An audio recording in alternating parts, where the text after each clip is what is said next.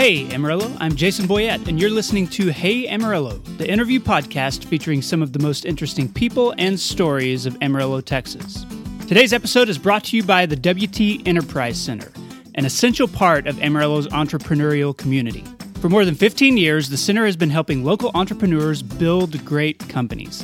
You can learn more or get help taking your business to the next level at WTEnterpriseCenter.com.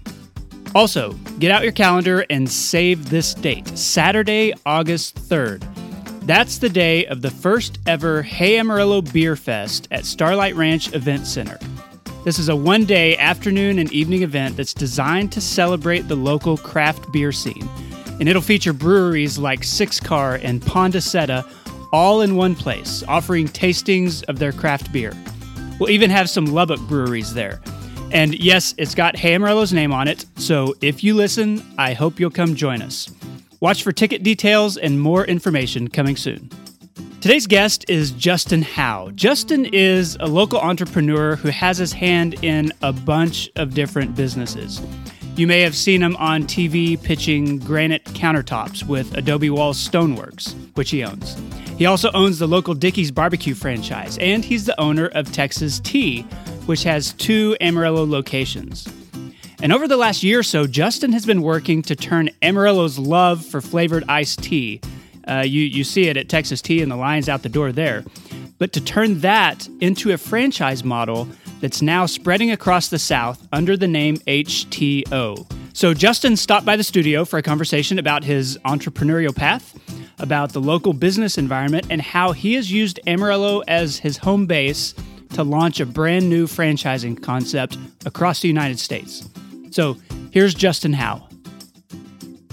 Justin Howe, welcome to the Hey Amarillo podcast. Thanks for being here. You bet. Yeah, this is exciting. Cool. Well, I'm glad you do it. I know you listen to a lot of podcasts, and so have you been on one before? Is this your first? Yeah, this will be my second one. Okay, actually. second one. Yeah, what was the other one you were on? It's the Franchise Manual podcast. Okay, yeah, cool. Yeah. All right, so we'll get into some of that stuff, I think. But before we talk about the franchises and your entrepreneurial stuff, I just want to kind of hear your story. So tell me how you ended up in this area in the first place. Yeah, so I was born in Amarillo, went to high school here, graduated high school, went right into aircraft mechanic school at TSTC, and then as soon as I qualified for financial aid, I went to flight school to be a professional pilot, basically. Was that the goal at that point? I always wanted to be a pilot. Yeah, as a kid, I wanted to be a pilot. I grew up with entrepreneurs as parents, and they had restaurants. My mom owned Slick's Hair Center over on 34th and Coulter, and grew up knowing that, I didn't grow up, seeing people go to college and get a job. I grew up knowing that as soon as I got out of college, I would start a business. Okay. That was just our family. So yeah, I went to college to be a pilot. I wanted to be a pilot. I didn't want to work in the restaurant. I didn't want to do construction. My dad was in the construction business. He was a general contractor and had a cabinet shop. And so went to flight school to be a pilot. And that was the goal.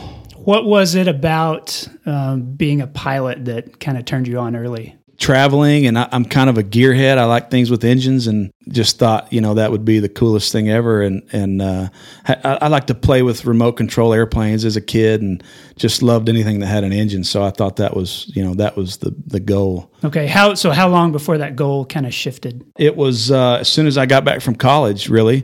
My dad had a cabinet shop here in town called Adobe Walls Woodworks. He had some health trouble. He had been recently diagnosed with prostate cancer and MS.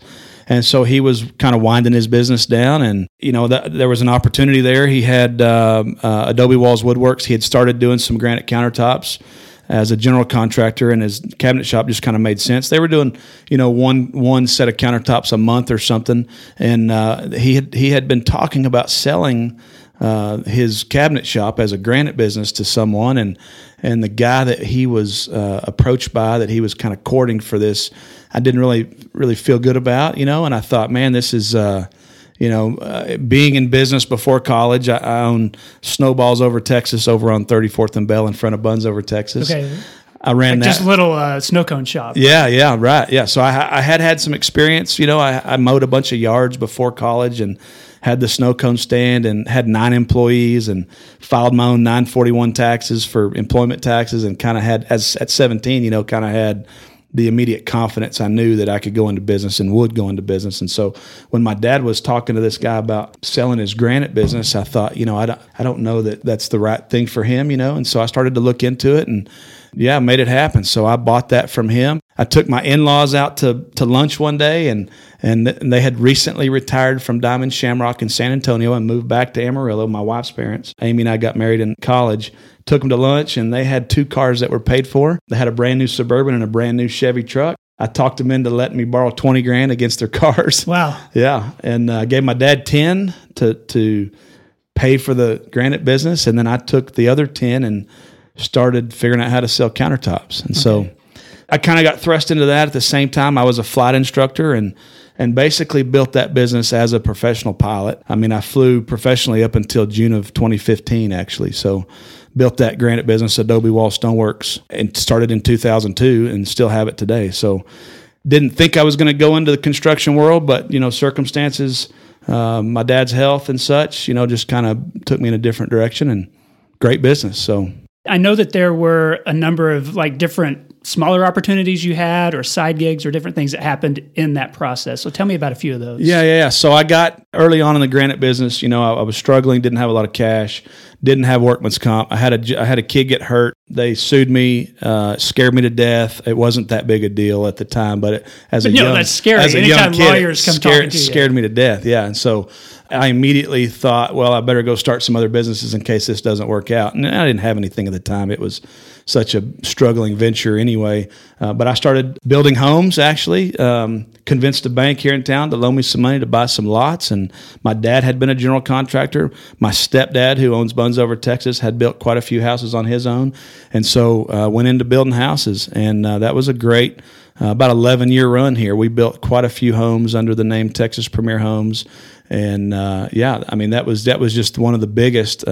We had a swimming pool company, had a hot tub business, done all kinds of different things in the construction realm, just trying to see what might work. But ultimately, the granite business has been the anchor for me, to be able to do all the things we do now. So, did you get to a point where you always looked at it as, I'm going to do a bunch of different things and see which one of them sticks, or was it just, I'm going to diversify in as many opportunities as I can, because in this economy, you need to have all those different arms reaching out into different industries? Yes, absolutely. I'd always studied and kind of been under the teaching that, multiple streams of revenue.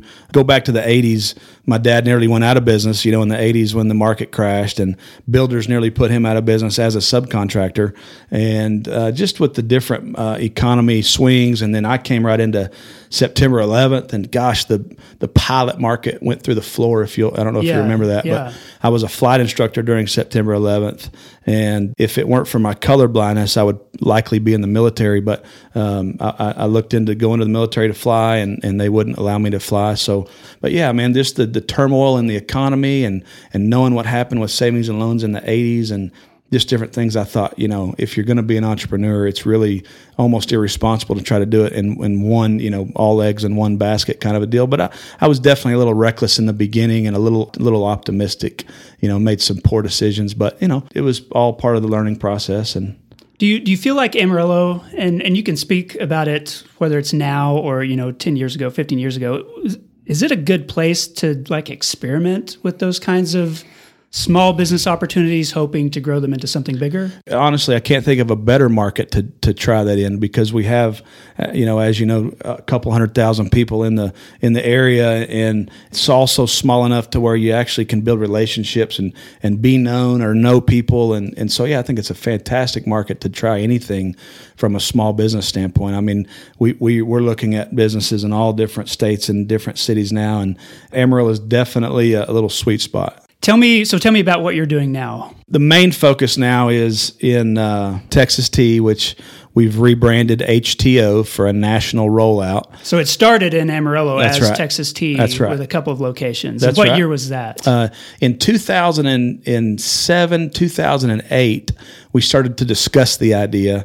My parents owned Buns Over Texas, and we had several other restaurants at the time. At my store at Adobe Walls, my girls would go to the chicken store down the street and get sweet tea, and then of course Water's still here in town, and so the hamburger sales were kind of flat as the market started to stumble in that time, 2007, 2008. So we were just initially wanted to add some flavored tea to boost hamburger sales. And then with the market crash, absolutely positively Texas Tea or HTO wouldn't be here without the Great Recession, I guess you'd call it. And so why is that? When that happened, we were a tenant in a national landlord center, Puckett Plaza. That was owned by a national landlord, a very sophisticated real estate investor. My parents had approached them multiple times about buying that 35,000 square feet in front of the Buns that was in the end cap there, which is now the Cupcake place. And they, of course, wouldn't even consider it. But when they got to 60% occupancy in that center and the market was in turmoil, thankfully, my parents were financially stable enough to expand into what we call a contracting market, which is, as you know, where a lot of entrepreneurs make a lot of money. And so we were able to buy that 35,000 square feet. And initially, we thought, let's put the tea store on the end. And so we built a 1,200 square foot end cap. My construction company built the building. We built the 1,200-foot tea store on the end. And originally, we thought, man, if we could do a couple $100 a day in sales, we can pay the rent on the whole building. It's a great idea. But I wasn't a part of it at that time. I didn't have any ownership. It was just my parents. And when we get around, we always talk about business and how to get sales up, or how to do things different. Especially in the restaurant world, you're always having to reinvent yourself. And so something that I've studied, is why people put menu items on the menu for a month and then pull them off. It seems like that's counterintuitive, but it's actually just an attempt to rebrand themselves on a daily basis, and that's what we have to do in the restaurant business. And so when we opened that store, it was a success, and it was continued to grow and get better. And so along in about 2011, 2012, so that store opened in 2009, and so along about 2011, 2012, my stepdad and my mom were like, man, this tea business is really taken off. We should look at this. And so I didn't really believe in the tea business, to be honest. I mean, it's the only one. I mean, in terms of if you look at the national economy, the iced tea industry basically started in Amarillo, Texas. Yeah. And so you kind of saw that your employees went out and got tea, and you thought there might be something here, but it's not like you did a big demographic survey and thought, there's a hole here. We need to fill not this. At all. That's exactly right. And so if you think back to Starbucks, when Starbucks started, the coffee industry was inside of pancake houses or breakfast shops, and so when Starbucks took it out of the breakfast shop and said, we're only going to sell coffee, people thought they were crazy. We just happened to have economically a situation that allowed us to try it without really having to spend a bunch of capital. So it worked, and then I didn't really believe in it, but I was also not a dummy, and so I was paying attention to the numbers and the success and thought, this really may be something here. And so we formed a partnership at that time, 2012, I believe, me and my parents, and so we're 50-50. And we went to hunt real estate for what I call our first prototype store, which is the Wolfland in Georgia store. Okay. And so I'm pretty particular in terms of design and merchandising and really interested in those things. And so we really built that store trying to really figure out what do we have here, And so at the time, we had 3 flavors that were dissolvable, like Kool-Aid mixes. Okay. And they were our most popular 3 flavors, raspberry, mango, and peach. And so that was problem number 1 with the business model for me. And so I didn't feel like we were being honest with our customers selling a dissolvable tea. You weren't like brewing that kind of tea, That's right. So we had 18 flavors, 15 of them we brewed, and 3 of them we didn't brew. And those were the popular ones. The popular 3, yeah. Obviously the most intense flavor profiles. Sure. And so that was problem number 1. And so we went to start to build these flavor profiles with some very sophisticated tea connoisseurs and try to figure out what do we have to do to actually brew real tea that has this intense flavor profile. And so now obviously we manufacture all of our own tea in bulk quantities for our stores and franchise locations, and also in retail quantities for grocery stores, and we sell them online through Amazon and other websites. And so that was problem number 1 with the business model. In addition to building that location, that was one of the first things we had to figure out. And then after we got that store open, we had several other challenges, supply chain challenges, operational challenges. I mean, of course, we knew how to run a business, but if you want to expand this business, you've got to figure out how to build processes and systems to basically run the business without a lot of discretion from management. You know what I mean? You got to build processes to run this. And so that's what we went into next. We started to build our processes and an operations manual. And then we decided, this thing has legs. When we opened that prototype store, we thought, man, this is awesome. It's working. Let's take the next step. And so the next step is, what do? Do we build more corporate stores, or do we build a franchise system?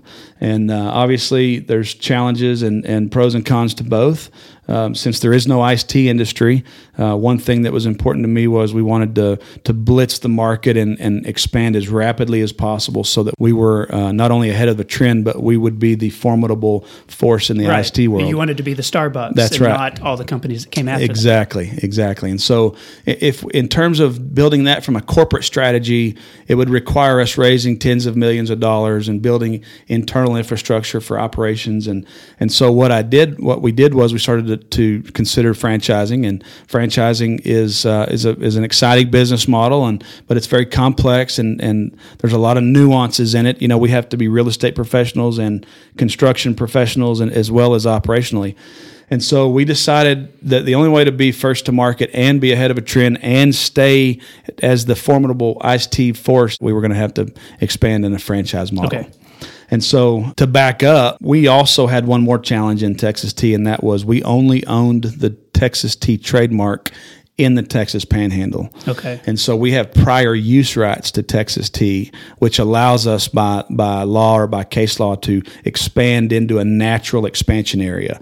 But there was also a trademark filed about a year after we opened, and Texas Tea as a trademark was awarded to a different entity. Someplace else in That's right. Texas? It was actually in New Jersey. Okay, well, that makes sense. It was quickly, so it's tough to trademark a geographical name of any kind. And so I think this may have been strategy, although I'm not sure, but a company out of Austin quickly acquired the Texas Tea brand and started selling the bottled tea, as you see in the grocery stores. Okay. So I knew as we opened that store that one day this bottling company was going to come knocking on our door and figure out who we were, because at the time I think we had 7,000 or 8,000 Facebook followers, and this was back before Facebook was even popular. And when you search Texas Tea, we popped up, especially in this area. And so we knew that was going to be a challenge. And so in 2013, I trademarked the name HTO, knowing that we would either form a licensing agreement with Texas Tea, or we would build our additional stores, and our national rollout would be under a new name. Okay. And so sure enough, Texas Tea did come, and we successfully negotiated a license agreement with Texas Tea to basically expand nationwide with Texas Tea as the name. And ultimately, we decided against some of the final terms, which were very minute at the time. But if this thing were to really happen, then it would be this very small percentage of what it would cost us to keep the name would be a very significant amount of money. And so we decided ultimately at the end to roll out with HTO. And so we actually didn't make that decision until the 11th hour on the signage at our franchise prototype store, which is in Midland. So, but if someone were to go to one of the HTO franchises, they're going to find pretty much what they would get at Texas Tea here in Amarillo. Yeah, except now we brew. Our three most popular flavors are all legitimately brewed, broadleaf tea. So, so yeah, that was the main thing. But yeah, they're identical, just branding different. In fact, the cups are the same. As you can see, the bottles are the same. All right. And so, what does that franchise family, I guess, look like now? How many stores are there? How many different locations? Yeah, so that's a good question. We only have one store technically that's open, and that's at the ballpark here in town. Okay. That's a franchise location, and that is absolutely an HTO franchisee. And then we have 14. Actually, we have 15 under construction right now. All right. So we've got 15 stores under immediate construction. They're either in the permitting phase or they're actually building and moving dirt. And so everywhere from Lakeland, Florida to Georgetown, we've got store in Waco, and quite a few other cities in Texas. And so in addition to the 15 stores that we have under construction, we have 81 stores sold. Wow. Yeah. So with a little over 40 franchisees, 80 stores under development. And tell me what's the sales pitch that you have, as the guy who developed it, knowing that it just kind of developed weirdly here in Amarillo, there wasn't really a market for it. Like, what are you telling your franchisees about why this will work? Yeah, that's a great question. We had a very intentional rollout. We built the store as a franchise prototype store. I actually had all of our legal work done to launch our franchise sales the minute I opened the franchise prototype store in Midland. We had our logos, our branding, we had our legal paperwork, we had our operations manual. We were completely done with the concept, and I actually delayed launching the franchise sales part of the concept until April. We opened the store in January. We didn't start selling franchises until April, but it was a very intentional process. We built this as a franchise prototype model. All of our systems and processes are in place, and so really, you kind of have to see it for yourself. Mm-hmm. We definitely don't make any calls and say, hey, we got this great iced tea business. We get inquiries and we say, have you been to the store? And if they haven't been to the store, that's step one. But really, our pitch is just the process. Our pitch is the infrastructure behind our real estate development, our construction development, our operations. We have a marketing team and a marketing department, and we also have a supply chain company. So we actually have a distribution company. So one of the problems with this business model is we have about 500 different retail SKUs, between 400 and 500 retail SKUs. We're an authorized Yeti dealer, which was a relationship I built through a personal friendship with the Cedar brothers in Austin. And so we have all these different retail SKUs. You can't call one vendor to buy 500 different products that we've actually decided were appropriate for our stores. So we have a lot of healthy snack options: Kind Bar, Cliff Bar, Pop Chip, Kettle Chip. Project 7 is one of our vendors or one of our products. And so there's no supply chain solution to that. So we actually built a supply chain company. We have warehouses. We have multiple warehouses. We're about to open a warehouse in Florida. We've got other warehouses I'm building in Fort Worth. And so, but then you funnel it all through your organization. That's right. So that the store operator has 2 points of contact to open a store. They call their food service provider, which is just like Affiliated Foods or Benny Keith or U.S. Foods for their perishables, for their groceries, and then they call us for everything else. Okay. The infrastructure and the support behind that, as you know, I own a lot of different commercial real estate in town, and we have a construction background, and so it just kind of all came together as this perfect kind of just preparation for this, in terms of, in the real estate world, location. Yeah. I'm sure you've heard that. We've taken a scientific approach to that. We've broken it down to income demographics, population densities. We've got it broken down to speed limits and accessibility, visibility. Wow. We measure all these different things scientifically, and we provide that obviously to the franchisee in their hunt for real estate. In addition, we have massive relationships with real estate developers all over the region and the state that know who we are. And so we activate those resources for the franchisees. And so it's not necessarily the business model.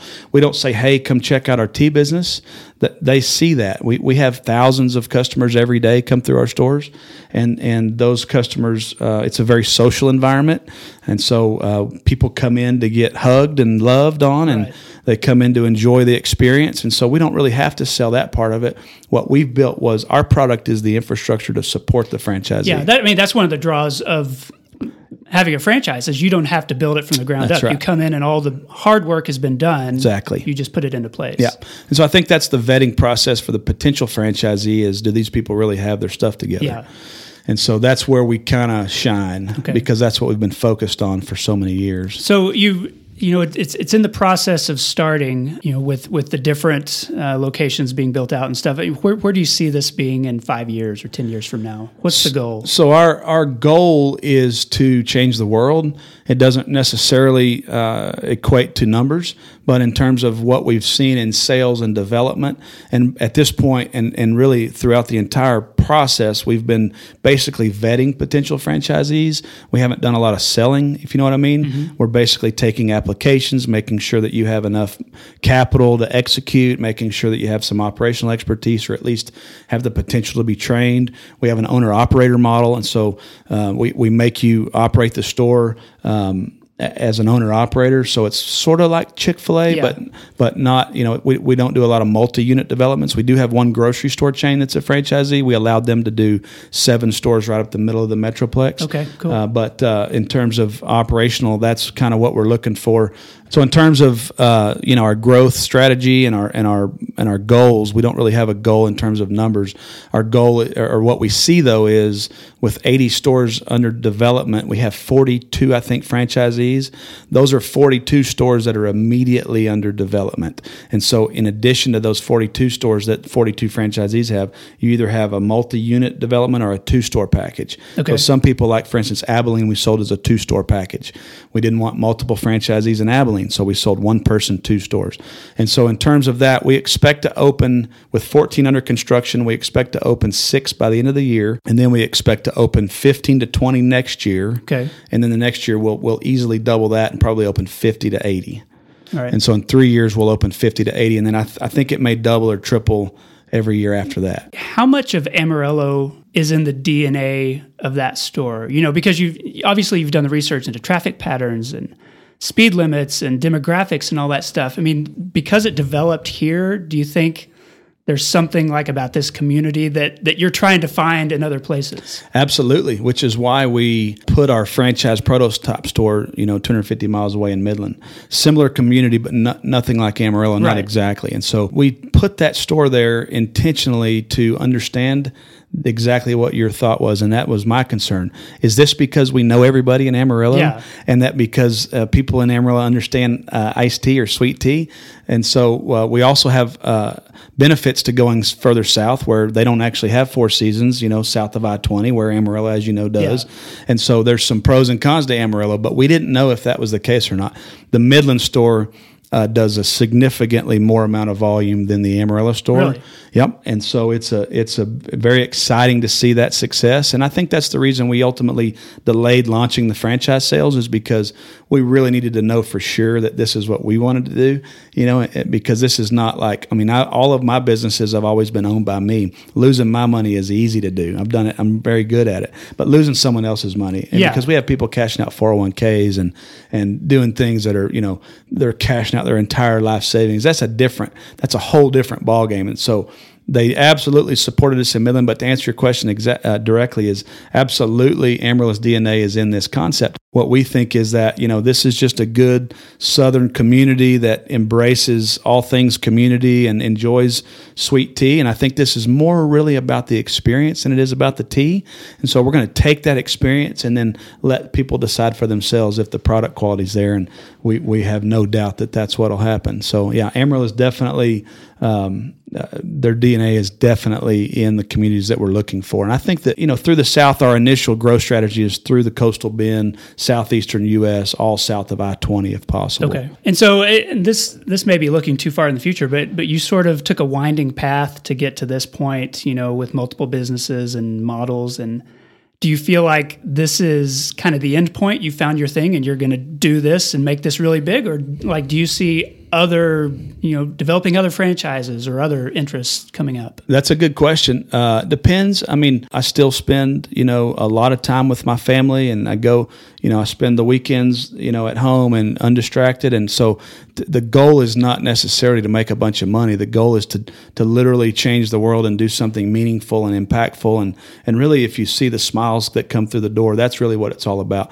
I'm not in love with any particular business model. I'm just in love with business. And so I didn't really have any prejudice towards any particular business, even though I thought I'll be a pilot and I don't want to be a construction as a young man. Really, it's business that I'm in love with and people. And so I think that, who knows? We're going to take this thing as far as it requires our assistance, because that's the commitment that we had to make to the franchisee. And as I said, we don't have the stakes are so much higher now. Yeah. You touched on this briefly, but tell me just kind of your perspective of Amarillo as a place to do business, to start a business, to try things, to be an entrepreneur. Yeah. Amarillo is a very discerning market.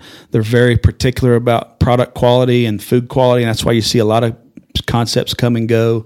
There's a lot of entrepreneurial spirit in this town. As you know, we've got a lot of, I think per capita, maybe our restaurants are higher than any place on the planet Earth. Yeah, I've heard that. But I think that Amarillo embraces everyone. And then if you stick with it, I think they'll support you. If you don't, mind your P's and Q's and really dot your I's and cross your T's, I think that they don't necessarily tolerate it, Okay. So I think it's a great place to test any concept. So for the past 15 years, the WT Enterprise Center has been helping local entrepreneurs create and grow their businesses. Amarillo is a really good place to start a business. That's what Justin's been talking about. And the Enterprise Center is at the heart of that. They've created this vibrant, collaborative ecosystem where startup and existing companies can emerge and grow. Companies from Sage Oil Vac and Altura Engineering Design to Blue Sage Pottery have all been clients at one point or another.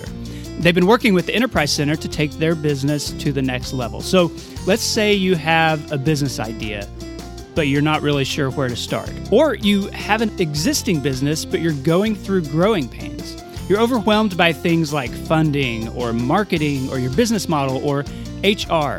The experts at the Enterprise Center can help coach you through every step in that process, and they'll connect you to the right resources to grow your business. In fact, I believe so strongly in what they do that I actually serve as a volunteer mentor for Enterprise Center clients. You can learn more at WTEnterpriseCenter.com. Okay, I'm back with Justin Howe of HTO. Justin, this is the part of the show I call 8 Straight.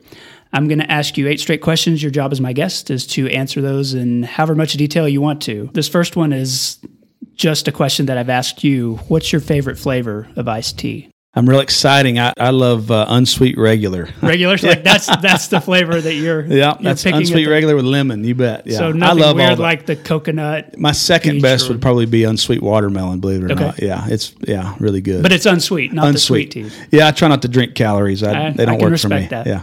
What's your favorite restaurant in Amarillo? I know you've got a connection to Dickey's and to Buns Over Texas. Yep. So we bought the Dickey's franchise just to learn how to be franchisors. So I ought to say Dickey's because we do such a great job over there, and our team does an amazing job, or Buns. But that was just kind of to learn that world. That's right. Yeah. So we bought Dickey's literally to learn how to become a franchisor. I know how to run a restaurant. I know how to run a business. I wanted to feel emotionally what it was like to have a royalty sucked out of your checking account on Friday and have a middle income manager tell us how to run our business. I wanted to feel those things so that we could be a better franchisor as a business coach. But my favorite restaurant is definitely Thai Star on the Boulevard. Yeah. Which is that's the most legit Thai place in Amarillo. Tiny little it's awesome. hole. It's awesome, yeah. What does this area have too much of? Also, being in the restaurant business, I'd have to say restaurants. Too much restaurants and too much blowing dirt. You mentioned the more per capita restaurants than a lot of other places. Do you think that's justified? I mean, does the traffic coming through this area on I-40 make that okay, or do you think it's just a weird thing about Amarillo? Yeah, I think it's. I don't think the I-40 traffic count really. It helps, and there's a lot of restaurants down that corridor, but there are definitely struggling restaurants in town, and so there's quite a few that are healthy, and as I mentioned, the community will support you if you do a great job, but there are definitely restaurants that struggle, and as you can see, national brands that go out of business on I-40 almost every year. Someone else closes, and you can't believe it. So I don't think when you come to Amarillo, you don't realize if you're a national brand how particular our consumers are. They're educated and understand what they like. What does this area not have enough of? This is probably an answer differently 6 months ago, but the way that the community has supported the ballpark and the way that the community has supported a few entertainment venues that have just gone in on north of Soncy out there, I think that if done correctly, I think that you could actually spend some money in this town on a legitimate entertainment type venue and be successful. It's something that everybody's kind of dipped their toe in the water with kind of a half-baked concept, and they've tried and failed, or they didn't understand demographics or the economics at the unit level. But I think that the ballpark is definitely something that has really shown a lot of people the potential for this community to support something from entertainment venue. I think the Performing Arts Center downtown did that many years ago, but I think we should bring more national credited type entertainment acts to town, and I think they'll be supported. There's something weird about why we don't see more national acts. Yeah, and I think it's a lot of it's a venue issue. Yeah, I think we you're just right. don't have the size. Yeah. All right. How do you describe Amarillo to people outside the area? So, obviously, you're talking to business people from here to Florida, and I would imagine that Amarillo comes up, as part of the concept. That you've been Absolutely, developing. yeah. I think that's one of the biggest selling points we have is bringing people to Amarillo and letting them participate in the community and see how friendly the folks are and see how well they support us and other concepts. But Amarillo is a fantastic community. It's when you drive through Amarillo east to west, you think it's just a flat, nothing country. But I'm a pilot. I'm a helicopter pilot and an airplane pilot. I've been flying over this country for 15, 20 years. And just southeast of here is a huge canyon, as you know, Powder Canyon. And north of here is the Canadian River Breaks. Yeah. The country is fantastic, and everybody thinks it's just flat, dusty country. But really, the wildlife in this area and the area is really unprecedented in any geographic region. So I think that Amarillo kind of gets the bad end of the stick because people just drive through on I-40 and see flat country. All right, that's maybe the least interesting part of the area. That's right, absolutely. Right, yeah, exactly. When was the last time you went to Cadillac Ranch?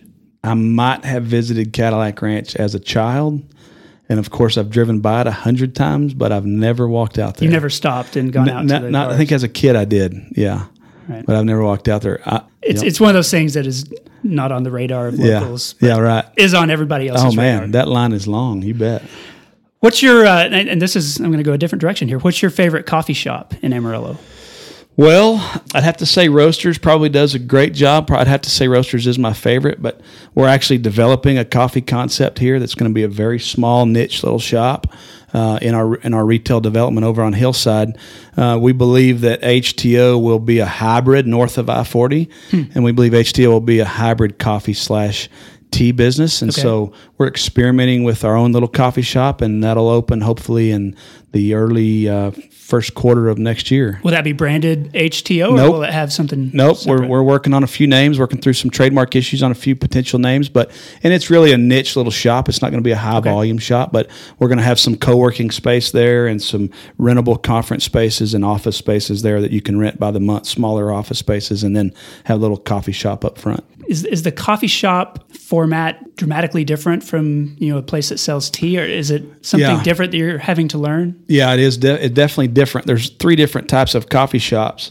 We're still trying to figure out exactly where we fit in, and so we're going to experiment here a little bit, and so we're going to do some obviously some espresso stuff and some pour over stuff, but then we're also going to have some drip coffee as well, and maybe some pastries. But really, we're going to take what Starbucks did well was build a really good coffee shop, and now they bought Tea Havana, as you know, several years ago, and they tried to implement some tea. We're going to do just the opposite, where we're going to do tea really well, and we're going to do coffee well too. But we're going to be a tea business that sells coffee as opposed to a coffee business that sells tea. So, what's the most underrated aspect of life in Amarillo? I think it's, again, when people move to Amarillo as a pilot, you see different pilots come to town to do some work, and nobody's excited to move here. There's some there's the perception that there's not a lot to do here, but with the Powder Canyon, if you like to spend time outdoors, and then obviously there's multiple options that are public access for people to go enjoy the outdoors. I think that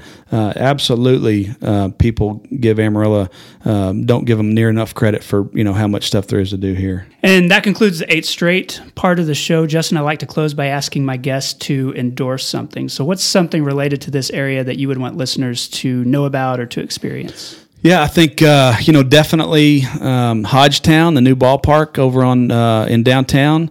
There was a lot of controversy over it. The town has absolutely come out in full effort to support that little team, and it has been phenomenal to participate in. We actually have a Dickies kiosk there and an HTO kiosk there. and I mean, just unbelievable the work they did. They did it right. They didn't half bake that idea. And I'm familiar with the ownership group, DG Elmore, and they own 5 other professional teams, and they are the kind of folks that will succeed in Amarillo. Did your relationship with them begin because you thought this is going to work and I want to be a part of it? I mean, is that kind of yes that I guess a risk when a lot of people were not certain about it? Absolutely a risk. We were it was for us, I mean, just the ignorance in understanding AA ball and understanding that there's only each major league team only has 3 teams.